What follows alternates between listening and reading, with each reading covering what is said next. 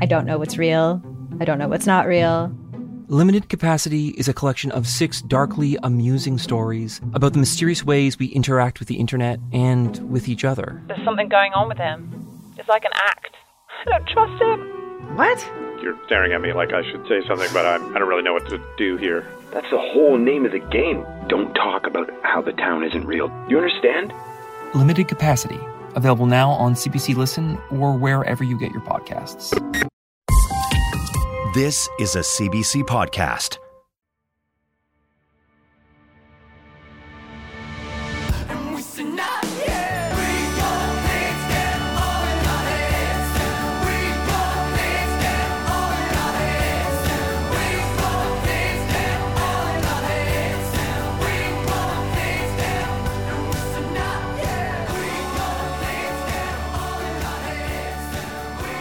Benaim is the pronunciation of your last name? Benaim? Yeah.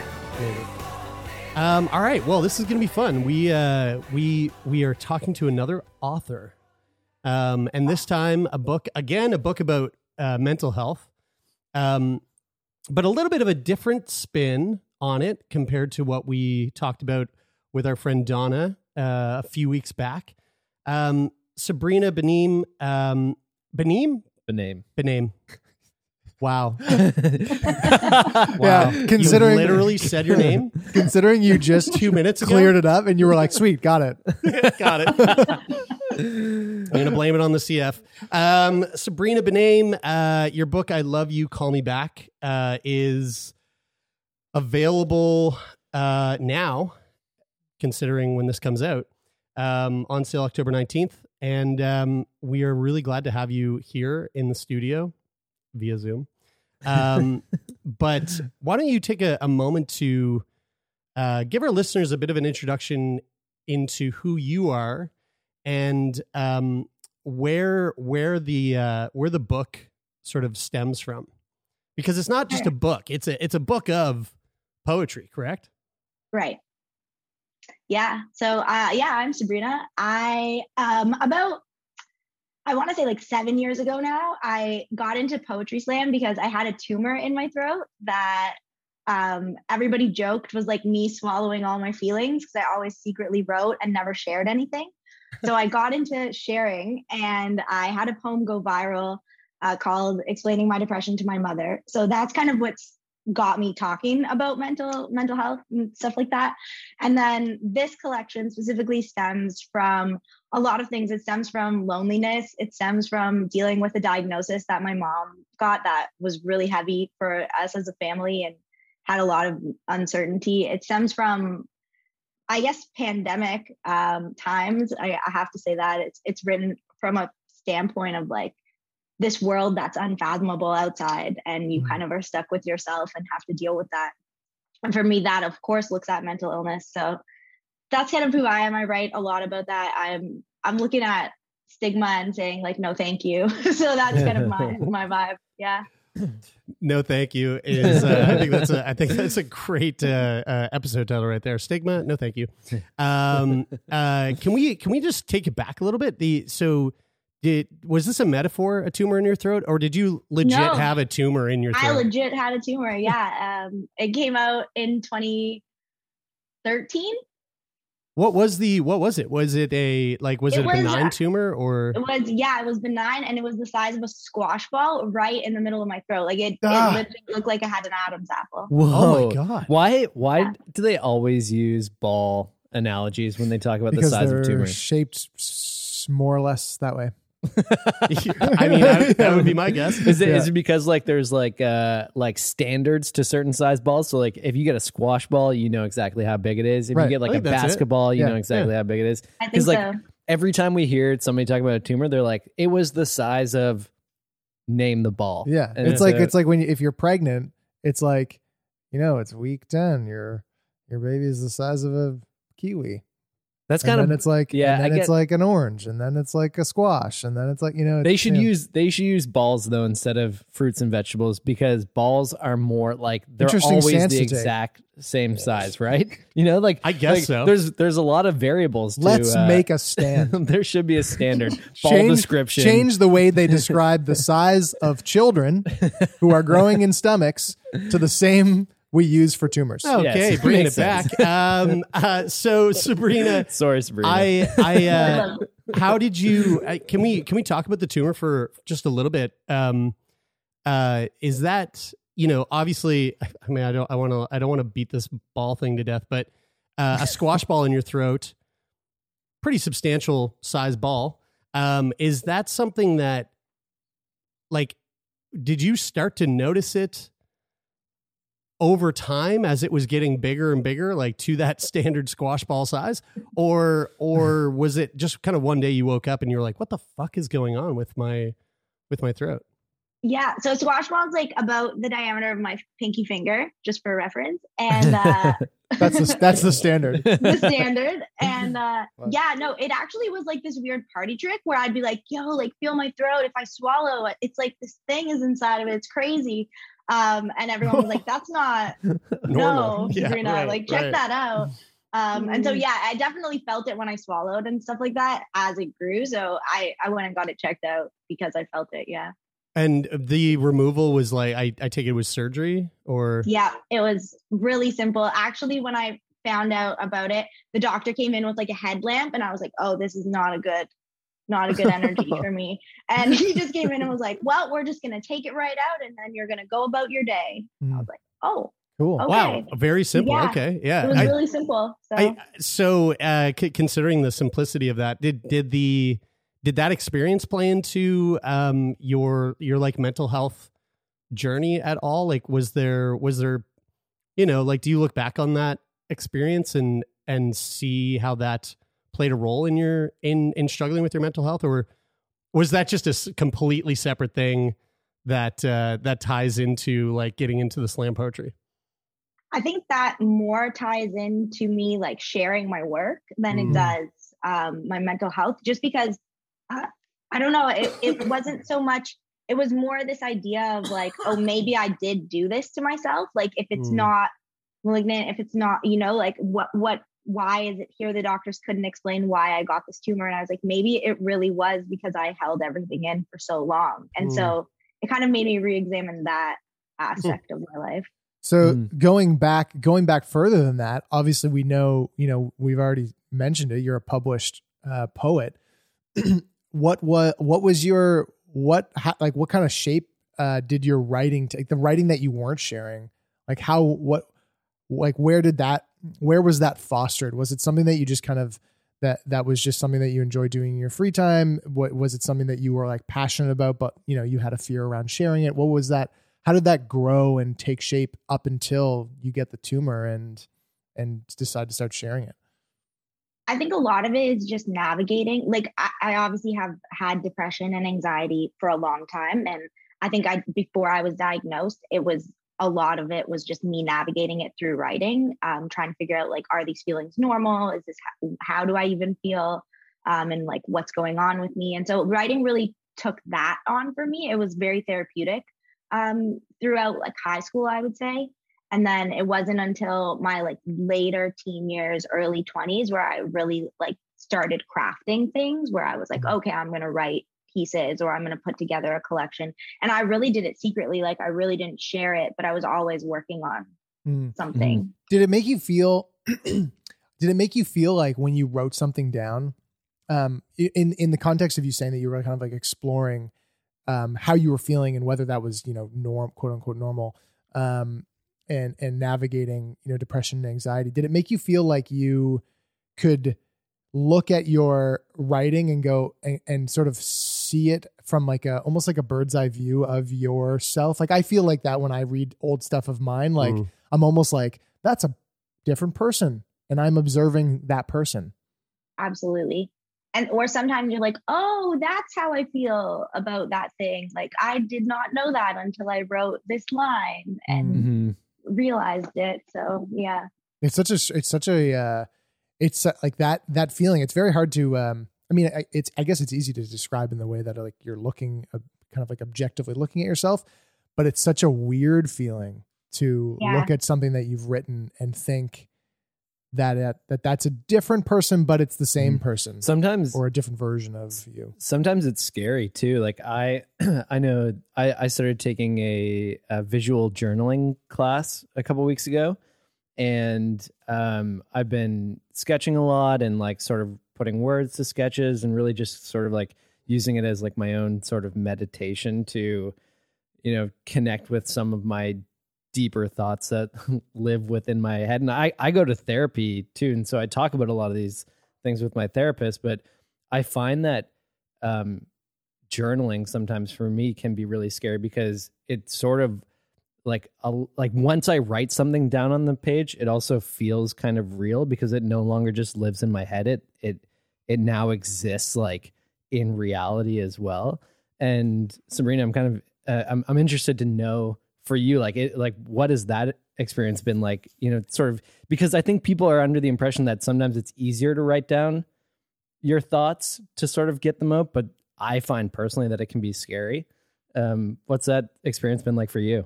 Yeah, it's especially for this collection, like thinking about what my mom was going through, like having to sit down and be like, okay, I'm going to write how I feel about what will happen if my mom might die. Like, that's terrifying. Yeah. I don't want to even think about that, let alone, work through it and craft it into a piece. But it feels almost like that fear of it is kind of what motivates me. Like, that's the urgency, that fear of getting it onto the page. And once it's real, once it's on the page, I can kind of craft it into a different story if I want. So like, for example, a lot of the love relationship in this collection is like many relationships amalgamated into this one narrative. So I don't give too much away of my personal life, but also it's there. It's compelling. I mean, yeah, exactly. You know what it's about. Yeah, I have this like weird feeling of like when I write something down that even if I write it for myself, like somebody else will read it, and then but like the interesting thing is that you're writing this down with the intent that somebody else is going to read it. So how does that play into how you share those details? I don't think about that at all. The first couple drafts are solely for me. Like, I don't even think about sharing the poem until it's in like the third draft. And I'm like, okay, what is this? Is it shareable, or is this like a journal entry that I just needed to kind of get out and work through myself? How did you feel about the first time that you shared anything that you wrote? Like, did you know, like, okay, this is the piece, this feels ready to be given to the world, or did that experience come with like a whole host full of self-doubt before, stepping in front of an audience and actually sharing it? So this is really embarrassing to admit, but in high school, I used to post my poetry on a Dashboard Confessional like website board. Fuck yeah. Yes. Yeah. Like like a tribute, like a band tribute. No. Yeah, they had like a board, a messaging board that you could like share work, and I would just like secretly post poems on there. Like anonymously. I had like a really weird screen name, and it was just, like that's what I did. And so I think I always wanted to share it because there's this thing in the back of your mind where you're like, am I a genius? Like that, like you write a line and you're like, this is really good. I think, I don't know. I just need one other person to tell me it might be.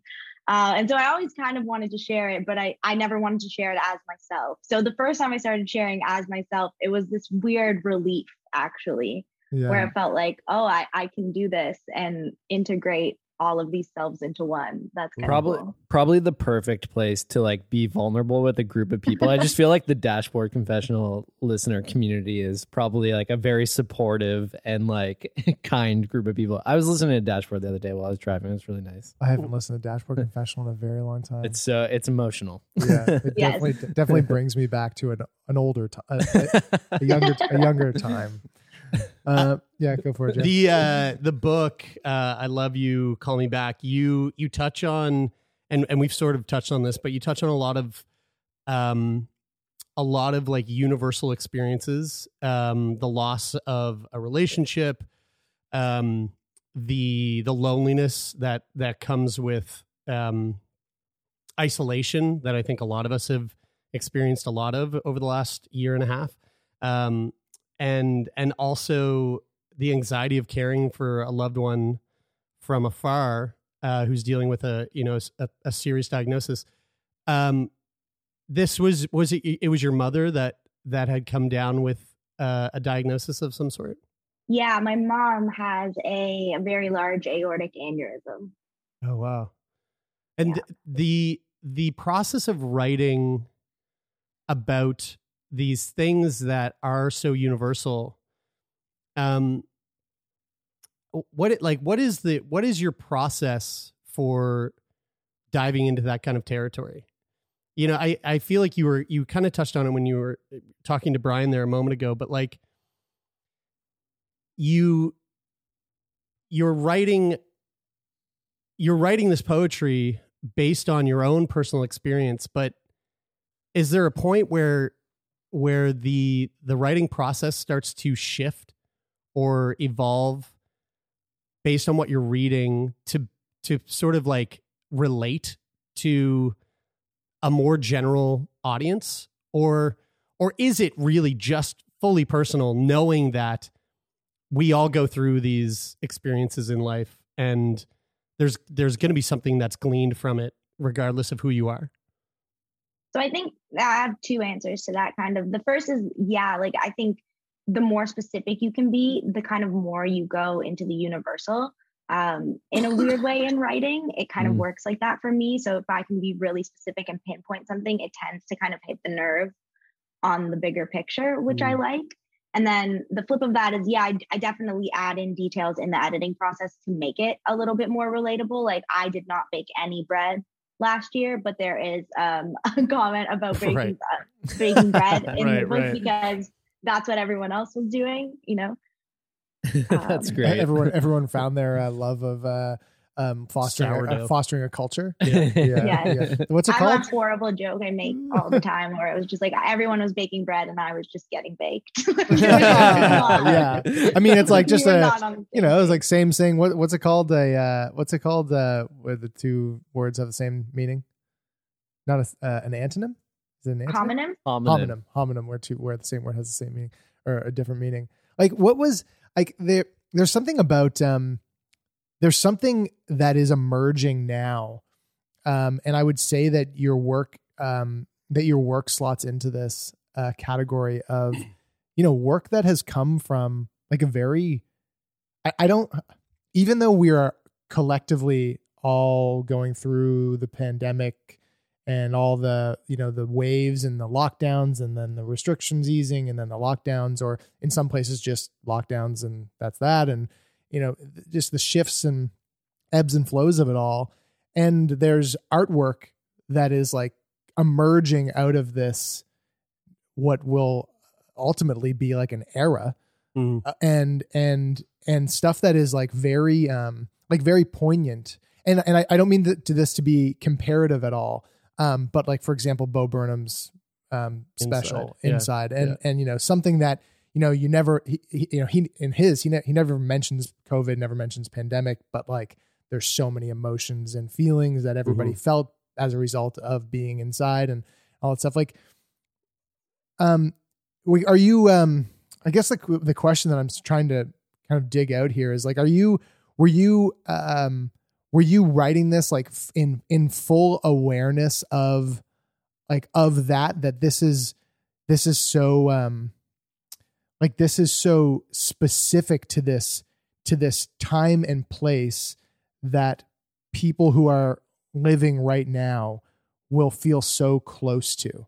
Because I feel like the last year and a half has been, aside from all the division that has arisen from this, at least in the first like 6 months of the pandemic, is probably the most collective the world has ever felt in a very, very long time.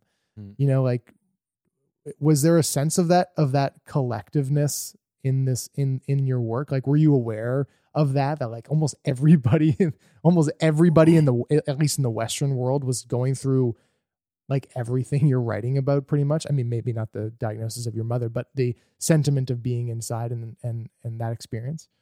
Well, actually, so the year before pandemic, so 2019, I lived alone, long distance from my family. So I was already kind of navigating this kind of isolation and loneliness of going through the world alone. And then the pandemic hit and I had to come back to Toronto, just because of, I didn't want to be far away from my family during such an uncertain time. And then my mom's diagnosis came. And so it really felt like I was going through my own journey up until it hit. And then once we all got into this collective place, it just felt like I had a head start on it almost. Like I had already been writing about being lonely and being isolated and being far away from people that I loved. So it just felt like a natural place to take the collection. Right. In like last summer, I guess, when I was really writing the bulk of it. But it definitely was something I thought about again in the editing process. Like, how do I make this relatable in a way that it's also timeless? Like, it doesn't only speak to isolation in a pandemic, but also speaks to isolation in a bigger world. Yeah. Because I think that the things that everyone has felt, a very large proportion of people have felt over the last 18 months, is something that a lot of people experience all the time.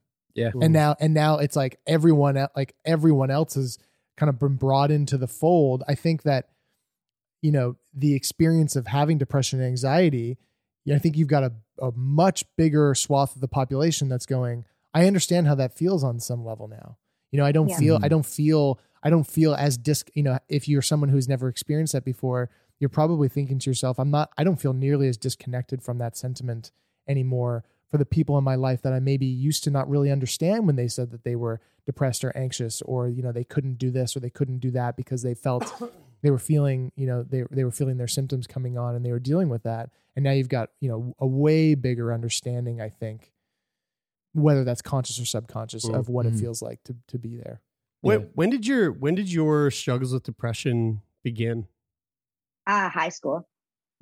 Yeah, definitely. I had a lot of struggles in high school. I actually ended up bouncing around schools in the 11th grade because things were just not good. And I didn't want to go to school at all. And I was competitively dancing throughout that time. I did that growing up, and it was like really the only thing I wanted to do. And it was so clear that something was wrong because I only wanted to do this one thing that made me feel good, and I didn't want to partake in life otherwise. At that point when you were going through that, did you know that it was depression, or is it sort of hindsight looking back? No, it's hindsight, definitely. My mom and I, the original poem explaining my depression to my mom, I look back on those years as like the big inspiration for it, because it was just like we just argued constantly. And I came from a family that was very like Italian, hard-headed, like you don't go to therapy, you just figure it out for yourself. And so that was a lot of my upbringing, was fighting it. And then it wasn't until I started sharing my work that I then got diagnosed, because I started telling the truth about how I was feeling, because I didn't feel shame around it anymore.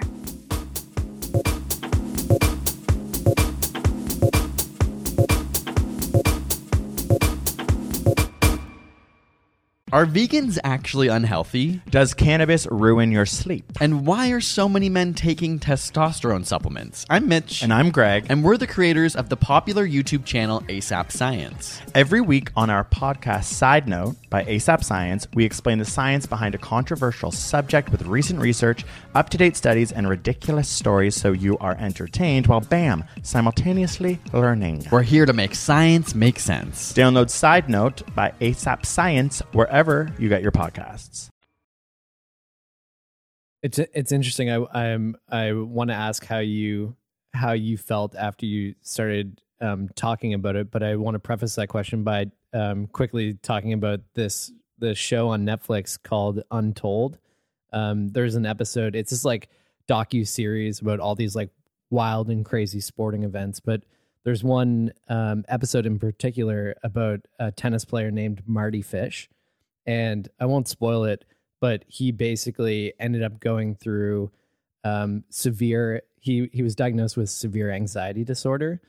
And at this tennis training camp when he was growing up and 15 years old, it was always about never presenting a weak image, because your opponent will take advantage of that. People will not see you as being a talented athlete, and so on and so on and so on. So this actually fed into this idea that he didn't want to ever tell anybody about the things that were going on in his head, because he felt like that was a sign of weakness.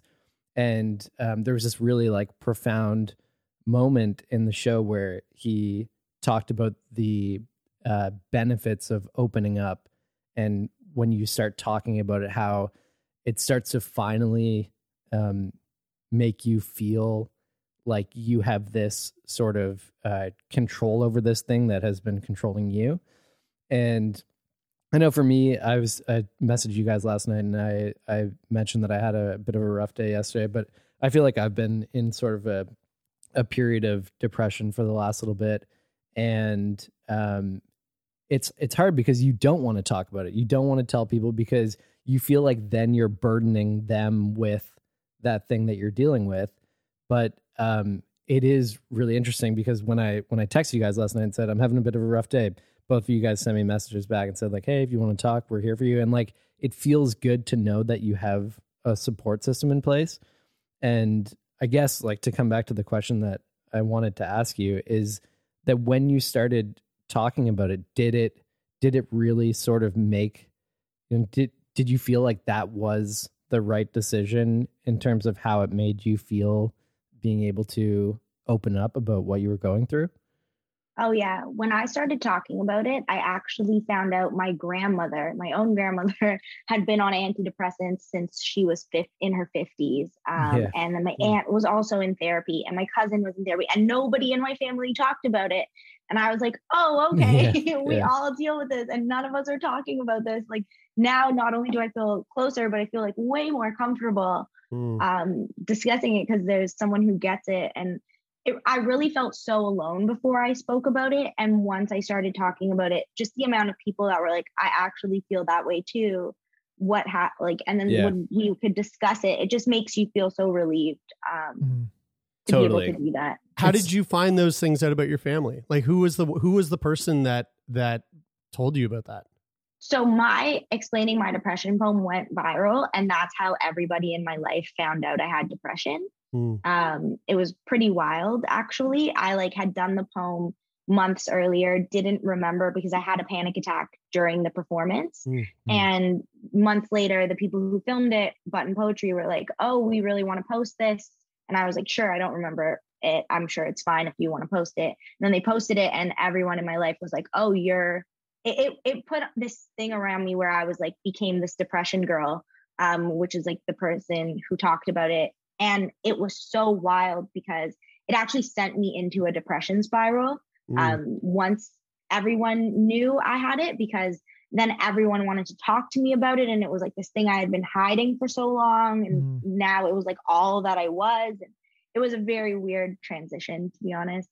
Did it feel like you were, in the sense that you found out that sorry, did you say it was your grandmother that you found out? Yeah. Did you get a sense that, that because this went, not only public, but, viral, the most public, that it gave permission to anybody in your family to talk about, did anybody open up, or was it whisper, your grandmother was on antidepressants too, or was it more of an opening? It was an opening for sure. She called me crying when she saw the video and was like, I had no idea. I deal with this too. Let's talk about it. Yeah. Wow. It was, yeah. And that's gotta be pretty challenging because that age group, that that generation is different. It's just a totally different ballgame. Stigma around. Oh, yeah, there's just so much stigma around. My wife's grandfather is on antidepressants and has been on antidepressants for a few years, and he doesn't know. Whoa. They didn't tell him because they knew he wouldn't take them. So wait, what does he think he's taking? I don't know. Sugar pills. I don't know. He's 90. He's 96. So I don't know. I mean, I guess he's probably got a few pills to take. He's got he's got the Tuesday, Wednesday. He's got the Wednesday stuff. He's got the little pan of pills. Sabrina, I wanted to ask. You said this event sort of spiraled you into a depressive episode and everybody wanted to talk about it. And like, it's sort of before that I was talking about how talking about it makes you feel better. But it's interesting because when Taylor and Jer sent me a message last night to ask me if I wanted to talk about things, I didn't want to, but you know, I felt like there was a difference between wanting to talk about it then in that moment and knowing that I have the option to do it, if that makes sense. Because I find that like, you know, the tagline of our podcast for the first number of years that we started doing this was like, let's talk about it. And like, it was always about talking about illness and like talk about, and especially in terms of mental illness, like talk about things because it makes you feel better. And I believe that that's true, but I also believe that we only have a certain capacity to do that too. And sometimes talking about it actually can make it worse. And I think there's this very fine line from my perspective of like awareness of knowing that you can talk about it and it can help you feel better, but also maybe just not for a little bit too until you've had a chance to talk about things. Does that resonate with you? Totally. The relief of knowing you can talk about it is sometimes enough. You don't actually have to talk about it. You just know that you can, and that's enough. And that came with sharing. But then having people come at me at times when I just didn't have the capacity to do that felt like a lot. And also it wasn't just people I knew, it was strangers as well. Yeah, so like having strangers come up to you and just like break every barrier known, and just be like, hey, let's talk about that thing, that panic attack you had, can be a little bit rattling when you were never a person who did that. Did you get your diagnosis of did you get an official diagnosis of depression before you did that poem in front of an audience of people? No, it was actually afterward. And was it after? It was pretty much in the same period of doing the poem, but it was before the poem came out, but after I performed it in real life. Okay. And so what was the process there? Was that like, did you do the poem and go, maybe I should talk to someone, or did somebody else tell you like, hey, this is probably a good opportunity for you to go talk to someone because it seems like something's up? So that poem took a long time to write. And I think during the writing of it, I was really in a bad depressive episode where I had one episode where I didn't leave my house for like a solid 10 days, I want to say. And that's when I called my mom and was like, hey, mom, we have to talk. Like something's definitely wrong with me. Like I'm afraid to leave the house.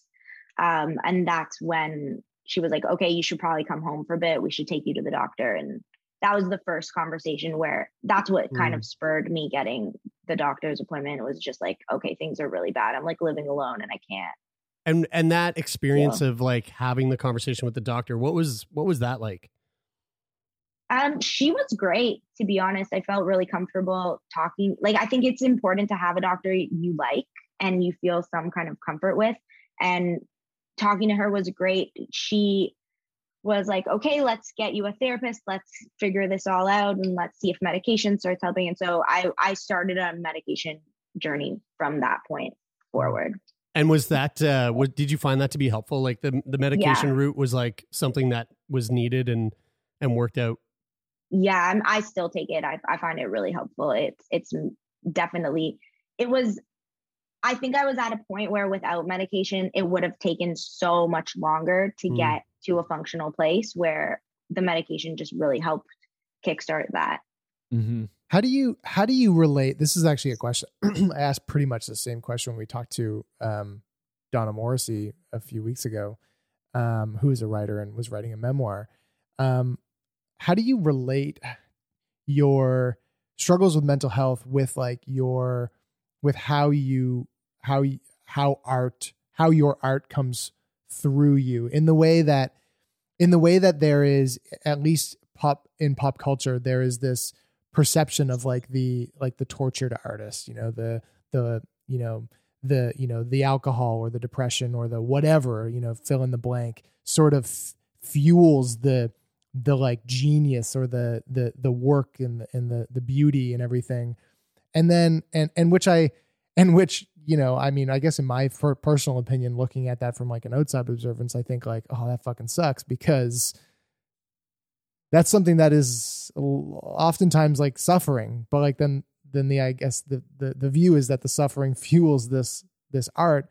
Like, how do you relate to that sentiment? Do you feel that the things that you go through are like the source of your art, or are they just like an aspect that works its way into your art because it just simply is a part of you?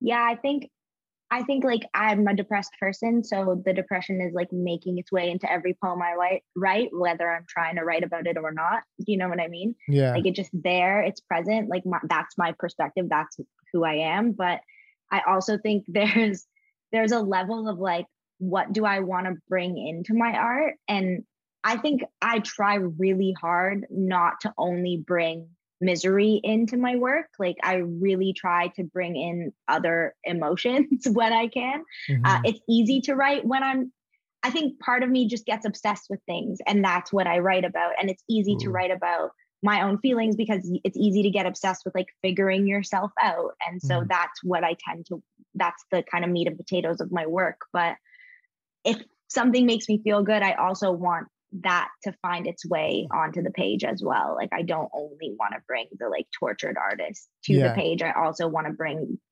the whole full spectrum of myself to it. Yeah. Because I always think about that whenever I read about an artist that, produces this work, and then you kind of, you do the deep dive on where the work comes from, what the writer or the artist or whatever is like as a person, what their life has been like. And I end up thinking to myself, like, I wonder if they don't want to get rid of whatever the thing is that society has sort of said fuels their work. And I'm always like, I'm always curious about like that. Like what, like, I mean, this kind of leads into a question of that we usually ask at the end of the, a sort of question that we ask at the end of every episode. But like, if you could snap your fingers and get rid of depression and anxiety, would you? I don't think I would. I think I like the view I have of the world. I've grown into it now. And I think that's part of it, is like caring about enough awareness of myself and other people to kind of go through life without burdening anyone with my own feelings. And I think that's a pretty good lesson that I've learned on how to navigate myself and the world and relationships. Mm-hmm. Do you find that when, like, does your work, you were saying earlier how after the poem went viral where you were talking about depression with your mother, that kind of sent you into a bit of a depressive state. Do you find that your work still to this day can have a negative effect on your mental health? Like for example, the release of this book, like as we're recording this, I think we're like 2 or 3 weeks out from the release date. Do you like leading up to those moments, like, are you riddled with anxiety? Is it challenging, like coming up to these milestones? Or is this the kind of thing that like really fills your cup and makes you feel alive? That's a great question. Yes, I'm extremely nervous and anxious. I think I've been in a little bit of a depressive episode just the last little bit as well. So I can relate to what you were saying. Like, you're just like, I don't know. I think I'm going through one. And I think that doesn't have anything to do with it, but also does. So it's kind of hard to know, I guess. Yeah.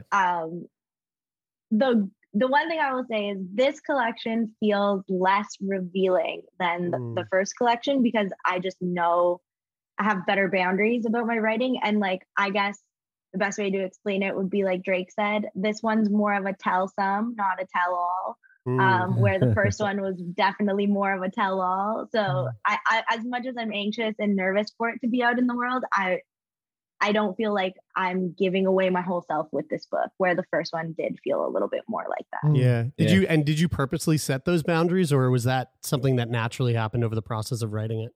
Yeah, I absolutely set those boundaries. I think any relationship I have that's a current relationship in my life, I have to have boundaries on how I write about it, just to respect the other person. I was watching a show last night, and one of the main characters is really scholarly, and him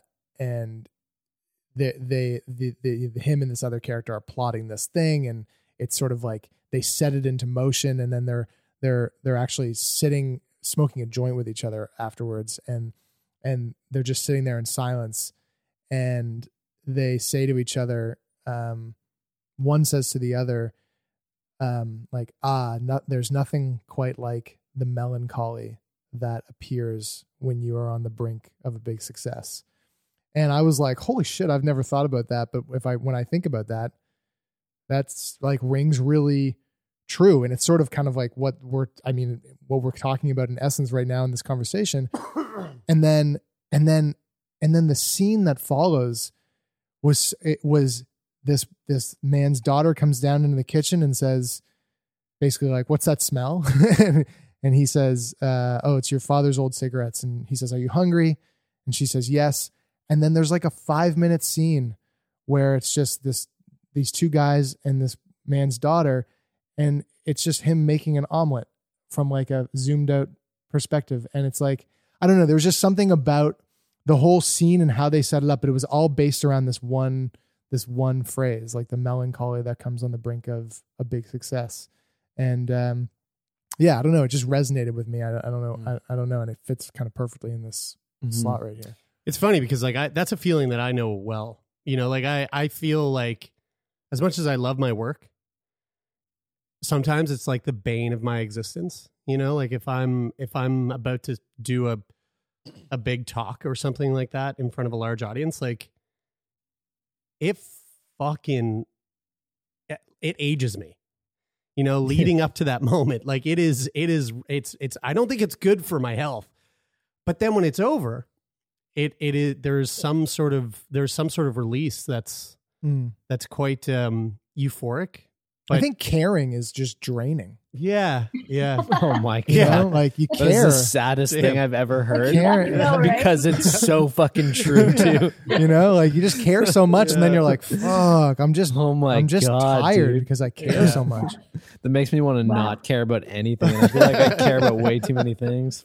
Fuck my life. What do you? What's on the horizon for you now, Sabrina? I'm actually working on book 3. Amazing. Yeah. I wanted to ask because I have the feeling that we're getting close to wrapping, but I'm curious how your mom's doing. Yeah. Oh, she's good. She just had an appointment. She's a year cleared for no surgery, so we'll do another checkup in a year from now. Yeah. Sweet. Can you give me like the Coles notes on what an aneurysm is? Because I've heard the term so many times and I can never really remember exactly what goes on. It's like something about the walls of the arteries. They're like weakening, and basically what happens is it could burst. Right. And if it bursts, you have a lot of issues. Yeah. Right. Yeah. Okay. Well, Sabrina, I got to say, this has been a real treat to sit down and talk to you. Again, the book is called I Love You, Call Me Back. It is on sale now. And where can people get their hands on the book? And also, how can people follow along with you and your work? Yeah, so you can pretty much buy the book everywhere books are sold. But I would say go support your indie local bookstore if you can. And you can follow me along at badass_Sab on most social medias. Thank you so much for taking time out of your day today to sit down and chat with us. This has been really fun. Yeah. Yeah, thank you. This is a pleasure.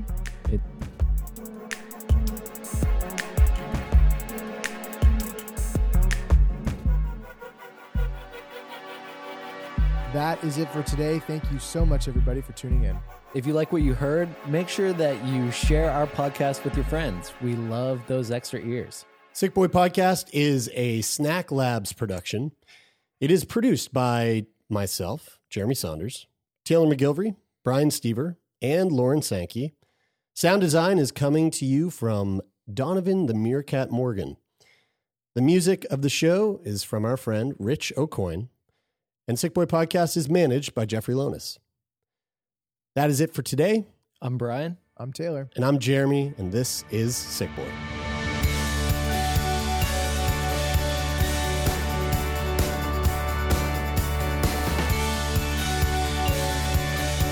And we say, nah, yeah.